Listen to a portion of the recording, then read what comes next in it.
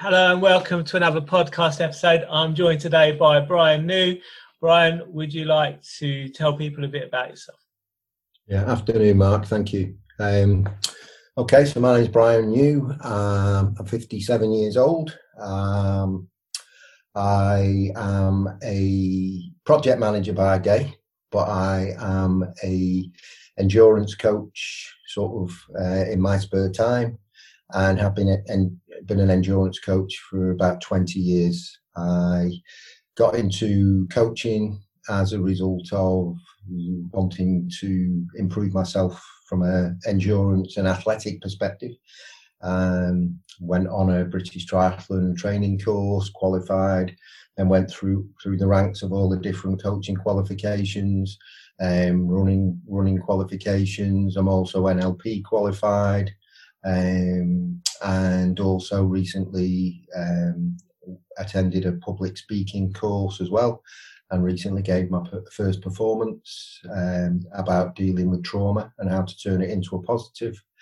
So for the last 20 years, I've been coaching. I ran a triathlon club at David Lloyd in Warrington for 16 years, coached numerous athletes through Ironman races, ultra endurance races, still compete myself. Last couple of years, not so much, because a couple of knee injuries, and my mum was diagnosed with dementia. My mum was she was sectioned, and then she was taken into a home and in hospital, and so she passed away about 12 months ago. So the last couple of years haven't been very productive with regard to my own personal sort of endurance activities, but obviously still coaching, and also presently undertaking a life coaching qualification as well. And basically, my ethos is that I believe everybody has the ability to overcome any obstacle that is presented in their life and turn it into a positive. And I think we just need to find the energy and the enthusiasm to allow us to go on and deliver whatever it is that we want, whether it's running a marathon, doing a triathlon, finding someone for a relationship or whatever. Obstacles can present themselves in all sorts of different ways. I think it's my job as an endurance coach, and hopefully as a life coach, is to help people identify those obstacles and then be able to plan to overcome and feel positive as a result. So thank you. Excellent, thank you. So on the speech you recently gave, you spoke a bit about your experiences in childhood. Can you tell people a bit about that? Yeah, I can. So as I say, I'm 57 now. So when I was an altar boy when I was a child. I went to a Catholic primary school linked to a church. So you felt quite lucky to be picked to be an altar boy, but in my case, that wasn't necessarily the right outcome at the end, because between the age of 11 and 14, I was abused by the priest, and it was something that really affected me at the time.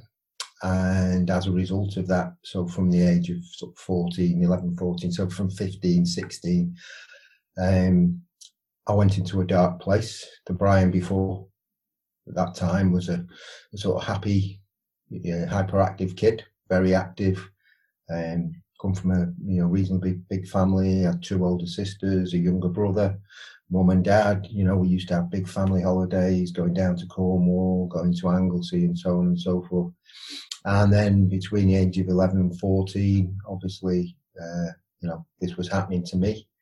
When I look back, I feel like I was probably picked out a little bit because I was seen as an easy target, because I was a blonde, national health wearing, specky four-eyed kid, and that was the sort of I suppose I probably looked like not a weak kid, but someone who was easy prey.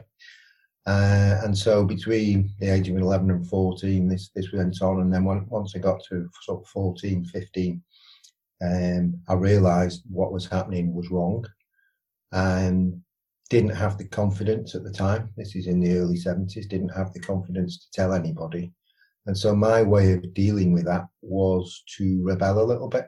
And so I stopped going to church. I used to tell my dad I was going to church, but what I'd do is I'd go with a couple of friends to the park and play football, and then I'd go home and my dad would say, "Did you go to church?" And I'd say yes, and then he'd ask me, what the sermon was about, or what something, and I'd go, "Oh," and so he found out that way.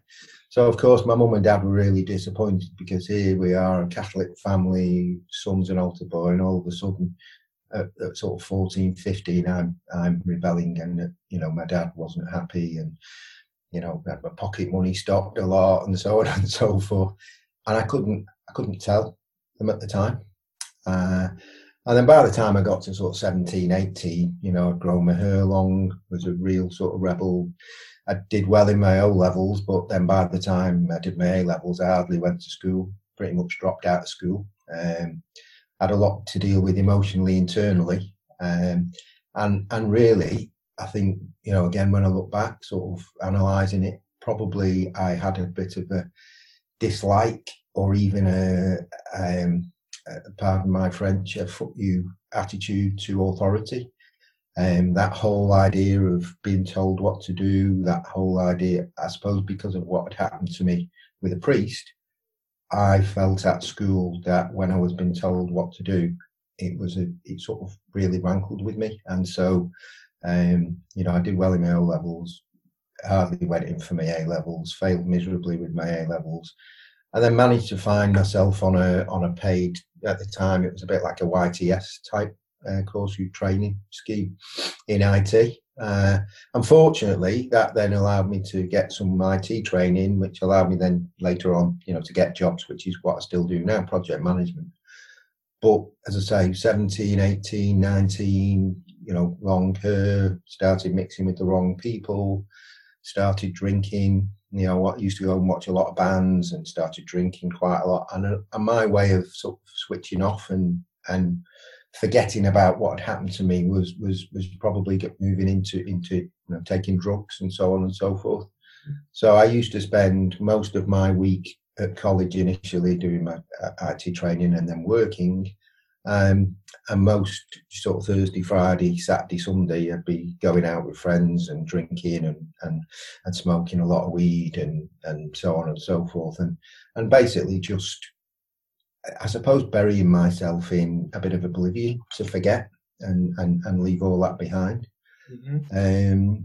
And I was like that probably until sort of my mid to late 20s, when a couple of things happened, really, I suppose.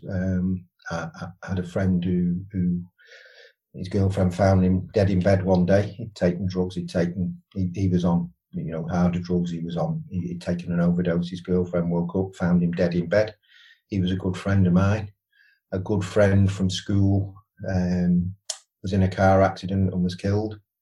And then probably to really sort of put the sort of final, oh shit, what can happen in it for me, was a friend of mine committed suicide. And I suppose I woke up one day and thought, you know what, this isn't going to end well if I carry on the way I am. And so at that point, I decided to sort of reevaluate my life, or reevaluate the way I was dealing with my past. But obviously, even then, didn't have the confidence or the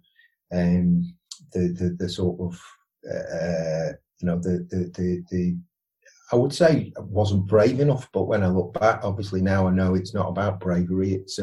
It's circumstance. People, since I've come out about telling people about what happened to me, people say, "Oh, why didn't you tell people then? Why didn't you tell people then?" But we're all different, and the circumstances for anybody at the time are their own personal circumstance. And I think that society then was completely different than it is now. We are a lot more open now, so we've got the independent inquiry into child sexual abuse. We've had all the inquiry into football coaches and so on and so forth. But in those days, it was a case, my thinking was, who believed it was a priest? Who believed it happened to me? And that sort of thing. So it wasn't really until my sort of mid-20s, as I say, that I actually started to look for another direction in how to deal with it. And then when I was about 27, the priest actually passed away. Mm-hmm. And that was a big, big thing for me, because all of a sudden, without realising it, subconsciously, once I realised that he passed away, I don't know whether or not there was an undercurrent in my mind of he's passed away. Actually, he can't touch me now. The fact that the fact that I was no longer an altar boy, no longer going to church and so on for all those years, he couldn't have touched me then. But I suppose I got to a point where I felt, you know what, my anger, I had this sort of internal feeling of anger that I was carrying around for a long time. I wasn't an angry person. It was just an internal sort of like a ball of anger inside of me, So I was really anti the church, as I say, quite anti-authority, establishment, that sort of thing, and I was a bit of a black sheep of the family, to my family and to other people through my sort of early 20s.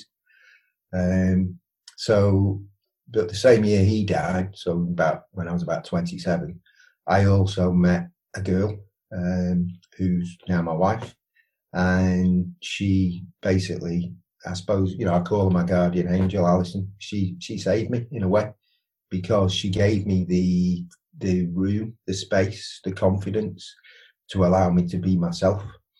And so on an individual, personal level, I had that weight of anger had gone because he died.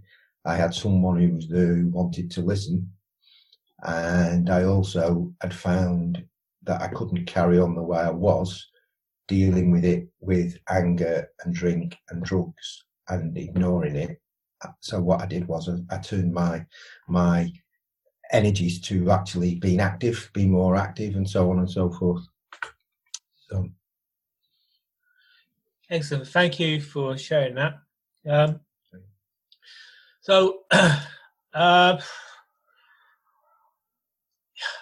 don't want to tell me if you don't want to answer some of these questions, but I've spoken to people before who've suffered similar abuse, and they said that they were paranoid that it made them gay, and it made them think that. Yeah, that was a fear, I suppose. Is it a fear? I don't know. It's not a fear, because there's nothing wrong with being gay. At the end of the day. But at the time, it was something that I feared for me personally, because I wanted to be normal. Mm-hmm. But I did feel that, because somebody, the abuse I suffered, and I won't go into the great detail, but it was nowhere near as bad as the abuse that some people can suffer. Mm-hmm. If I said it was sort of touchy-feely, it was that sort of abuse. It was, but it was very much an invasion of me, and an invasion of myself, an invasion of my privacy, an invasion of my identity. And so I suppose one of the things that happened when I was in, my early teens was I did fear that I may be gay. I thought that people might have looked at me. I had this sort of, I'm thinking, when people look at me, do they know what's happened to me? And so what you do is you adapt or change your behaviour and over-exaggerate some of what you think are the, it's like, oh, me, I'm not gay, so therefore I'll over-exaggerate that by trying to be more manly, and so on and so forth. And so I suppose, I went through, and I'll be really honest, I went through my late teens and early 20s. I went through a hell of a lot of short-term relationships just to prove myself.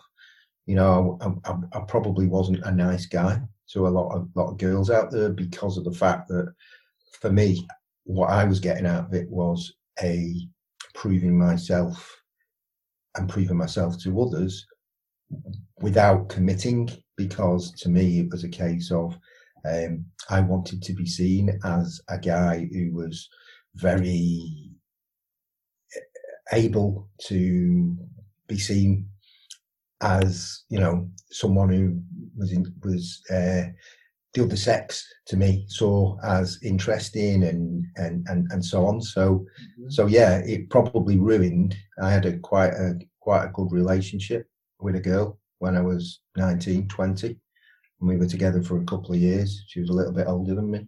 And when I look back, if circumstances had been different, you know, we may have ended up staying together. But I wasn't very good to her. I wasn't a warm, affectionate sort of guy, and I think a lot of that is because my whole way of dealing with what had happened, and you know, as well as this sort of dissociation, a lot of it was by putting up a wall of emotion. So not wanting to get attached, or maybe not being able to get attached, and so I went through my early 20s probably with a little bit of a fear of that, and fear that people might think it, people might suspect it, you know, and so now obviously I'm quite open to sharing my story. I'm quite open to the fact that things that happened to me and so on and so forth. And my advice to anybody, you know, in that circumstance, obviously is, well, number one is obviously share the story, you know, find help, find support. But if you don't feel able to, at this point in your life, don't beat yourself up about it, because it's not your fault. For years, I felt like I must have done something, like I said, about being an easy target and so on. You know, I look back and thought, you know, did I make myself a target? And when I look back, no, it's not my fault. It's the person, it's the abuser's fault. It's their problem. They obviously leave you with problems in your life, but actually, nobody chooses to be abused. Nobody chooses to be an alcoholic. Nobody chooses to be a drug addict. You know, it's something that quite often it's just that slippery slide, and before you know it, it's happened. So yeah, I had emotional, you know, and I still have emotional baggage to deal with, because there are things that happen that trigger memories and trigger feelings and emotions and so on and so forth. But yeah, that was, you know, was a hard time. So then you started running. Yeah. How did that help you? Yeah, so when I was at school, I was always fit and healthy. I was in the cross country team. I played rugby. I went to school where we had a rugby union team. I played rugby. I'm from Widnes originally, so I played rugby league for Widnes Tigers on a Sunday. I played rugby union for the school on a Saturday. I did cross country for the school and so on, and I did that right up till I left school. And so when I was sort of 70, 80, as I say, I suppose I dropped all that because of the fact that I started to get into bad habits and so on and so forth. And again, that was something that disappointed my dad. It was something that disappointed my family. It was something that they couldn't understand. And so again, between the ages of, you know, 17, 18 through to my sort of mid to late 20s, I didn't really do much. I also had a bad knee injury. I fell on some glass when I was about 17, which also affected me from a sporting perspective.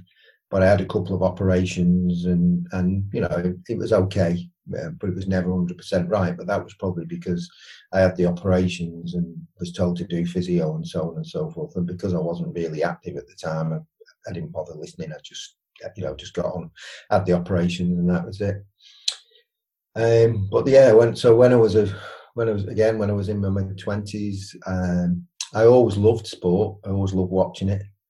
I had a big love of marathon running. And in 1985, I was passing a newsagent's, and I saw an article about a runner who just broken the world record in the Chicago Marathon. And his name was Steve Jones from Wales. And I bought the magazine, read the article, and Steve was he was in the RAF. He was a technician in the RAF. He worked, 60, 70 hours a week. But he then went on to go, so he was a Welsh cross-country runner, Welsh 10K runner, went and ran his first marathon in Chicago and broke the world record. Because he wasn't in the elites, because he wasn't one of the invited runners. At the dinner, they gave him a check for $50,000 because he broke the world record, and he actually offered to give it back because obviously he wasn't, he hadn't been one of the elites. It wasn't in his contract. And I just thought, you know what a guy, because obviously he's a guy with some sort of morals, and he's a guy who works all day and works hard, and he's the sort of guy who just went to the front and ran and ran and ran, and didn't have a lot of science behind it, and so on and so forth. So that sort of brought me back to thinking, do you know what? I'm looking for something to put my energy into. So I started going out running, in the evenings after work and so on and so forth. And then I was watching World of Sport one Saturday afternoon with Dickie Davis, who you may remember. And it was when they used to have 10-minute clips of sport from all around the world. And I saw this race from Hawaii called the Hawaii Ironman. And it was a 2.4 mile swim, 112 mile bike, and a marathon. And I also remember seeing it on Magnum, the old Magnum with his big tash, the detective program. So one of the episodes of Magnum was based around the Hawaii Ironman. And I thought to myself, do you know what? That sounds impossible. I'm going to do that one day. And that was when I was about 25, 26. And so I set myself a target, really, of just getting myself fitter and running. And because I'd had the knee operations, the doctor said to me, be a good idea to get a bike. It'll help strengthen your knees. And do a bit of swimming as well. So without sort of realising it, I was thrown into a enforced training regime because I was swimming a little bit, I was biking a little bit, and I was running a lot. And the running just took over. The feeling of euphoria and freedom and being able to be me that I got from running just took over, and it became addictive. It got to the point where I'd get in from work late, and I'd think to myself, I'm knackered, I've had a hard day. And whereas people now say to me, I've had a hard day, I can't get out training. My way of dealing with I've had a hard day, I feel quite bad, was putting my running shoes on and going out for a run at 11 o'clock. And I'd go and run 5, 6, 7 miles. And then that became 10 miles at the weekend. And that 10 miles at the weekend became 20 miles at the weekend. I got to a point where I was running 20 miles every Sunday for years. No good for my knees, I know, but that was the way I dealt with it. And then I suppose, as I say, I met my wife, and she encouraged me. I moved to London. So when I was living in London, I used to go running, all around London, and used to running to work occasionally. And I used to run on the Grand Union Canal. My wife used to work over on the Harrow Road. So sometimes I'd run on the Grand Union Canal from the Harrow Road up towards Little Venice and so on. And so it just became a big part of my life, and something that has continued to be a big part. And I've done some big events over the years, and the feeling of satisfaction, I think for a long time it was running away from my past. It was a way of escaping from my past. So whereas before it was the drink and the drugs, the sport, the endurance, the going out, getting fit and everything else became the way of dealing with it, and the way of, and I would even say, proving myself to people. It comes back to that idea of wanting people to think that you're a strong person. And that was my way, rightly or wrongly. I thought, if I can do what other people say, or people say I can't, or what other people can't, that's going to be it. That'll show people that I'm achieving. So yeah, that was how I got into that. Excellent. So, well, you say that your father, used to push you to go to church and stuff. When you told him about this, how did he take it? So what happened with regard to telling my family was that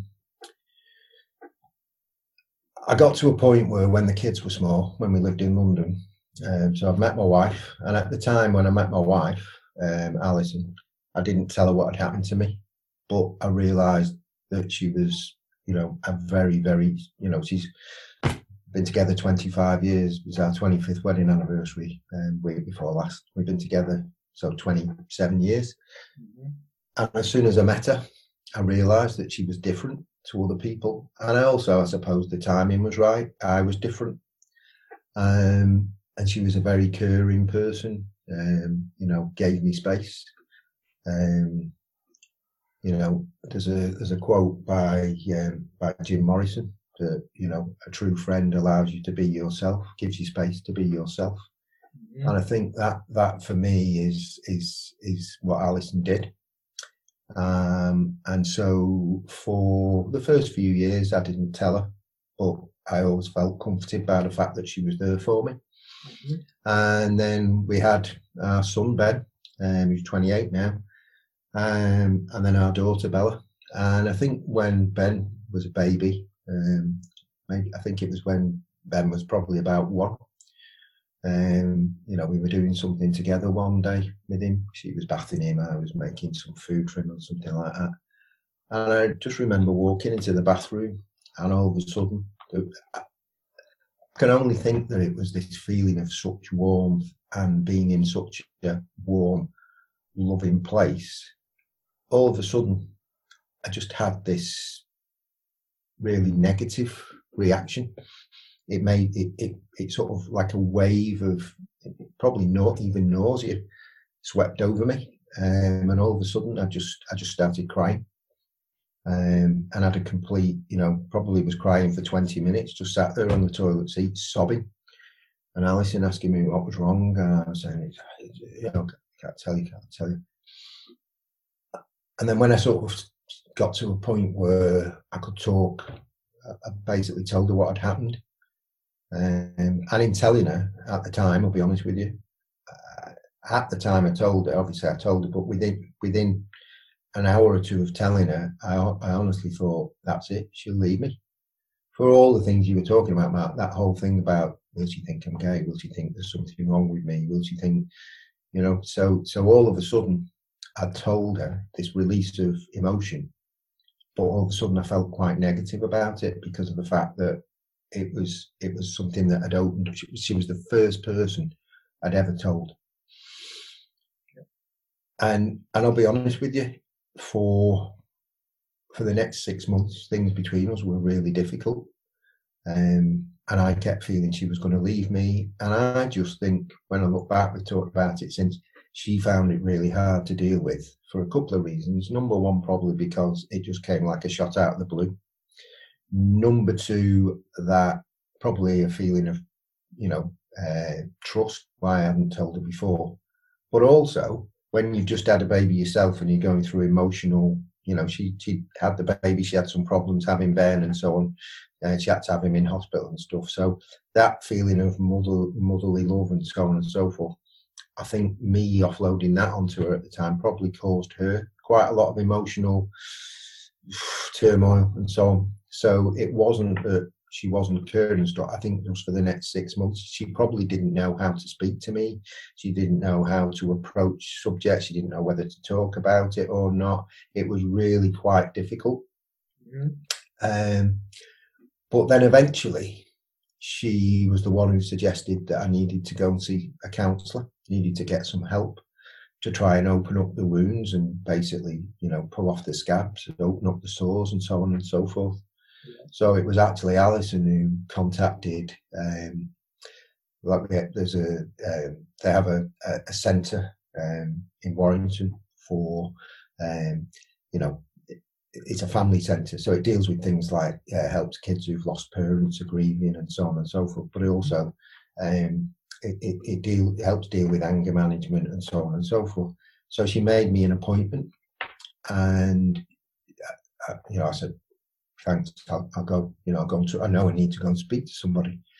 And she came with me, and obviously I wanted her to come with me, but she offered. She said I didn't want to ask her, and she said, "Do you want me to come with me?" So I said, "Yeah." So that was in about 2003 when I eventually went to get the counselling. So we had a few years where, you know, I told her we knew about it, we dealt with it, but it was things had started to. Whenever there was an item on the news about a priest being arrested or abused and so on and so forth, it caused a real couple of days for me where I was really down and really quite emotionally challenged. So, as I say, in 2003, Alison made this appointment and I went along and I got some counselling. And as a result of that, I had counselling on a weekly basis for a good 6 to 12 months on and off, 6 months and then, and I did things like they arranged for me. They contacted the Archdiocese in Liverpool. I ended up, there was a lot of it initially was a lot of very low level relaxed conversations about what made, what happened, take your time. But I ended up, speaking to the child protection officer at the Archdiocese and so on and so forth. And eventually, they arranged for me to go to the church where a lot of this had happened. I still pictured the church in a certain way, having not been I'd been to the church for weddings and so on, family members and so on, but I'd never been in the back of the church since I was sort of 15, 16. And they arranged for me to go in on my own one night. They unlocked the church and let me go in on my own. So I could, because I still had images in my head of what had happened. And obviously it was like a bit of being able to reconnect with, the fact that they'd knocked the wall down, they'd decorated it, looked completely different. It didn't smell the same and all that sort of thing. It was like a little bit of closure for me on that respect. But also, so that was that. And then also I ended up getting a letter of apology from the Archbishop of Liverpool. They did say, we'll look into it and see if there's any other cases. And I'll be honest with you, I went to a meeting with the Liverpool Archdiocese Child Protection sort of lead and group, and they had a solicitor there with his Rolls Royce sat in the car park, and they were quite not threatening, but it was very much be careful what you say, because obviously they a vested interest to look after the church and so on and so forth. And I think at the time, if you remember, there were a lot of cases of people getting big payouts and so on and whatever. And for me, that was never, and it isn't something that it's not about anything other than personal, I suppose, self-reflection and closure and being able to be the person that I want to be now. So that was never any danger for them, but obviously they needed to be quite guarded. And it even ended up, as a result of what happened and my meetings and so on, they removed the name. The local sort of scout group used a parish hall that was named after the priest. They removed his name they removed, pictures and so on and so forth. But so while all this was happening, and I was having the counselling and so on and so forth, obviously one of the things we talked about is the fact my family didn't know. So what happened was I basically got in touch with all my family, my mum and dad, and my 2 sisters and my brother, and arranged. I said, I want you all to come to my mum and dad's on Saturday afternoon. I've got something to tell you. And bear in mind that I was already married. I already had 2 kids. They were probably thinking, shit, what's he going to tell us? So I sat down with my wife by my side and basically just told them. And that was it. It was like a complete wow, eye-opener for them, because all of a sudden everything went full circle, because all of a sudden my sisters, my mum, my dad were all crying, they're all hugging me, hugging Alison, saying thanks for helping, support me and so on. But what it did was it opened up their eyes to what had happened and why it had happened, why I'd become the way I had. And all of a sudden, I think it was like all the dominoes or all the jigsaw pieces fell into place. So all of a sudden, they could see why I'd been this way, why I'd been that way, why I'd reacted this way. And it healed a lot of bad things that had happened over my childhood, not things that were, bad, as in they were unrecoverable, but bad experiences, when my dad shouting at me and me not being able to explain why I was doing something, why I don't, why I was the way I was, and him just thinking I didn't care, and my sisters realizing that, the Brian that, the Brian that I tried to become now, the Brian I was when I was in my 20s, that probably wasn't the caring guy, the guy who might have been invited to my sister's for tea and hadn't showed up because I'd had a better offer to go out and get smashed with a friend and so on and so forth. All of a sudden, they realised. And so that, as I say, that was sort of 2000, it was 2006 when we actually sat down. It was 2005 when I finished sort of my counselling properly. And since then, that's 14 years ago, our relationships have been completely different, just because of the fact that I was open and honest, told them everything, and that was that. The only sad note to that, of course, is that, as I say, my mum died last year, and me and my mum, I don't think, ever really became fully able to talk about it, because I think my mum carried a lot of guilt around, because when I told her and my dad, a lot of my mum's questions were about, why didn't we notice? Why couldn't we help you? Why didn't you tell us? And so on.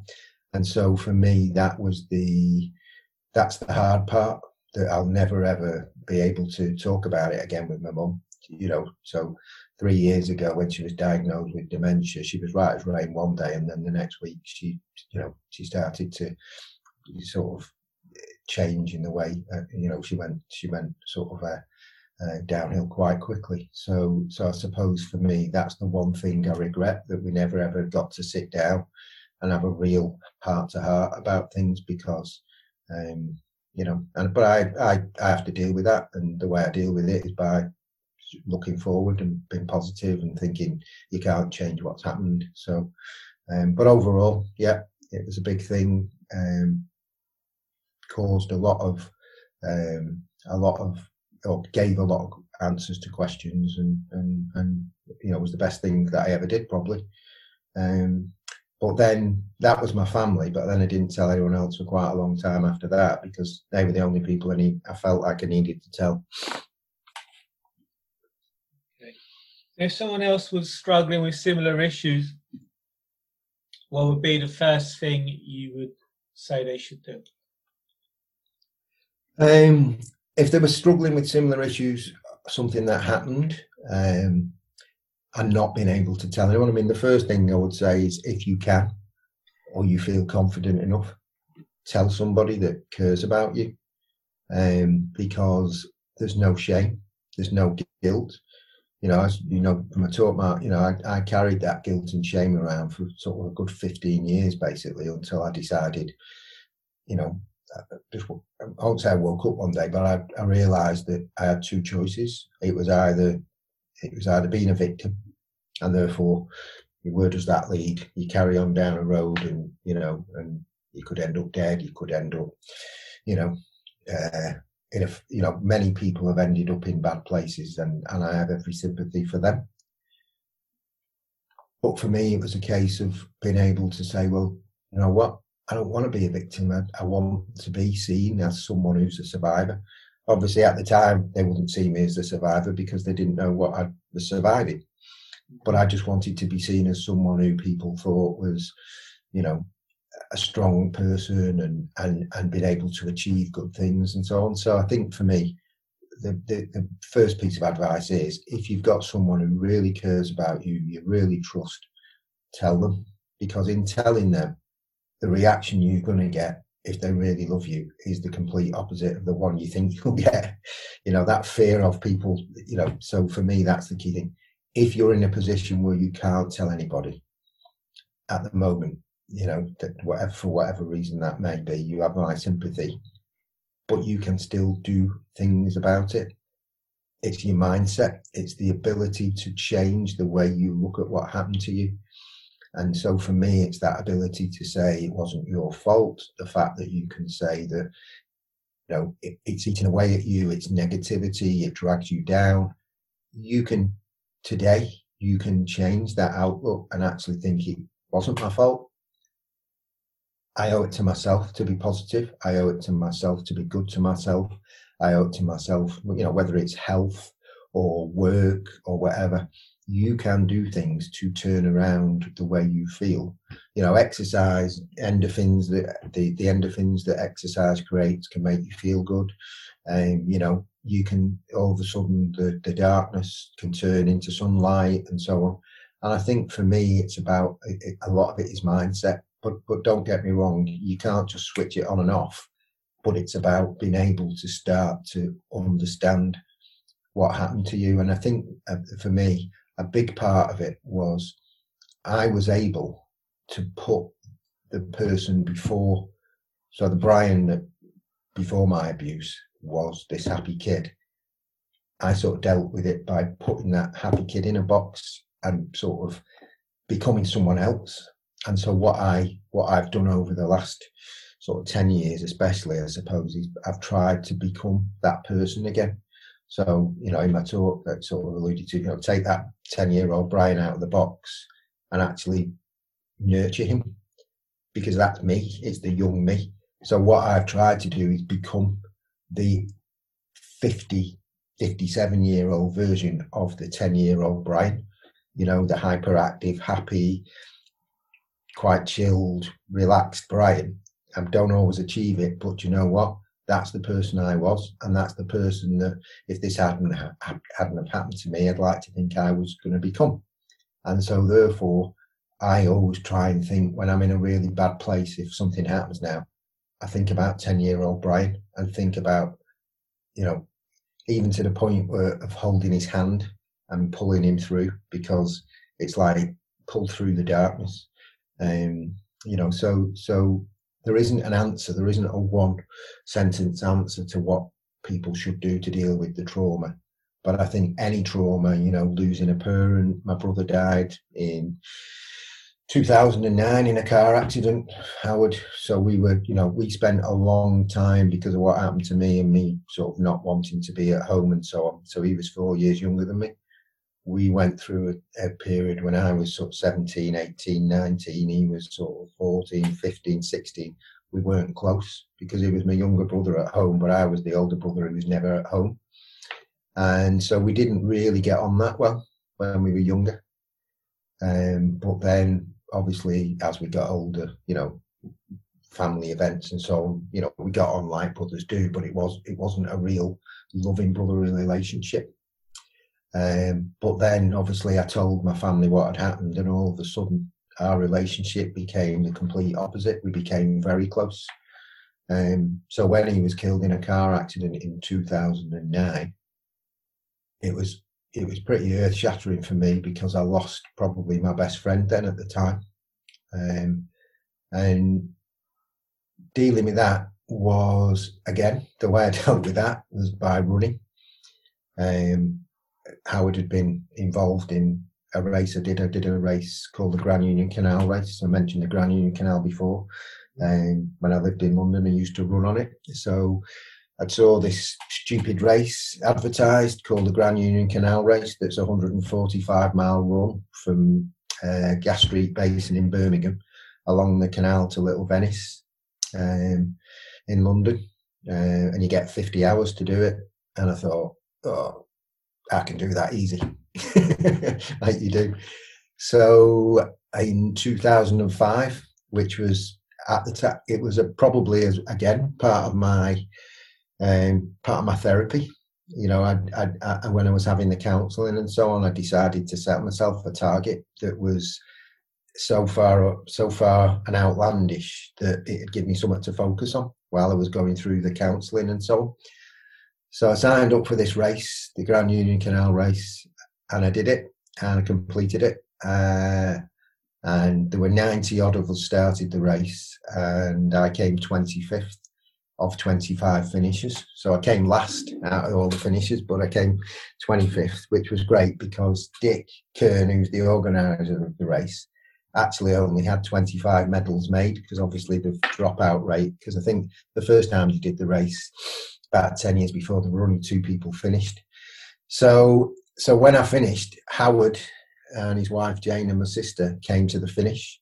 So they were there egging me on at the finish when I finished at 1 o'clock in the morning on the Sunday morning. So that was 2005. So then in 2007, I did the race again. And Howard, you were able to have someone run with you through the night for the last sort of 50 miles. And so Howard ended up, I went over on my ankle and tore some ligaments in my ankle. So Howard ended up having a job of running with me for the last 20 miles, which nearly killed him. But we spent 20 miles running along, hardly saying a word to one another, hobbling more than running. But actually the sort of closeness, the mental, because he was my brother and because he knew what I'd been through, and it was like a lot of unsaid things, but we just knew what, the feeling of satisfaction and reward and achievement for me, he was part of that. So that was 2007. So then in 2009, Howard was killed in a car accident. So in 2010, I did the race again, but this time I did it to raise money in Howard's name, and I had some T-shirts made with Running with H and so on, because obviously Howard is his name, but we all called him H. So again, I decided to turn the negative of losing Howard into a positive by dealing with it and thinking, right, what can I do that will make me positive? And take a positive out of the negativity, because our whole family were affected by him dying, obviously. And he was a musician, he was very popular, he did a lot of work with a lot of famous people and so on and so forth. So I did the race, did it to raise money for Nordoff Robbins, which is a charity that uses musical therapy for kids. And I did the race. It was probably the most emotional race I've ever done. I went to the lowest and darkest of places that you can imagine in the middle of the night, thinking I'd never finish, to the sun coming up the next morning and the sun on my back, and all of a sudden thinking Howard's with me, he's going to help me get to the finish.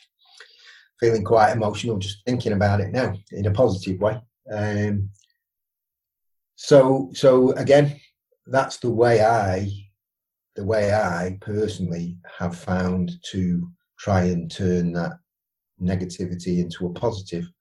And it wouldn't work for everybody, but there is something out there that everybody could use to find a way to turn that negative, because the negative experience is never going to go away because it happened. But that negative experience is always going to be a negative experience when it happened.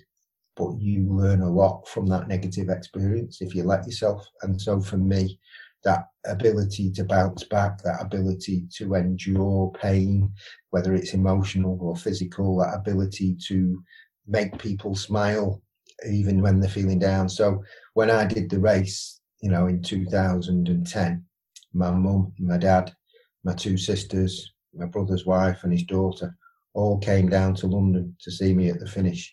And the smiles on their faces as I came running across the finishing line with my son. He did the last 20 miles with me because Howard had done it. He wanted to do it with me. We finished. I cracked open a couple of cans, had a drink to Howard and so on and so forth. But in such a bad time, such a bad 12 months, it was a positive, the training, the fundraising, and then being able to cross that finish line in his memory and give everyone a hug and say, this is for Howard. It lifted everyone in such a positive way. It certainly lifted me. And so I just think, as I say, you asked me about what, I just think it's find that thing that matters, that you're passionate about, that you can use to turn your, in my talk, as it's about don't remain the darkness, become the light. Don't give up. That whole idea of, the minute you give up, you've lost. Never give up. And sometimes that light at the end of the tunnel is so weak that it's barely noticeable, but there is always a light at the end of that tunnel. Excellent. So how can people find you? Okay, so I have a website. So I have they can email me at brian@briannew.com. So I have a website as well, briannew.com. But I also have, so my running, I have a website, enduranceuk.com, but what I actually am doing is I'm pulling my two websites into one. So briannew.com, briannew.com is my website. So there's a bit of work going on at the moment, but there's contact details. You can get in touch with me if you want to. You can send me an email at brian@briannew.com.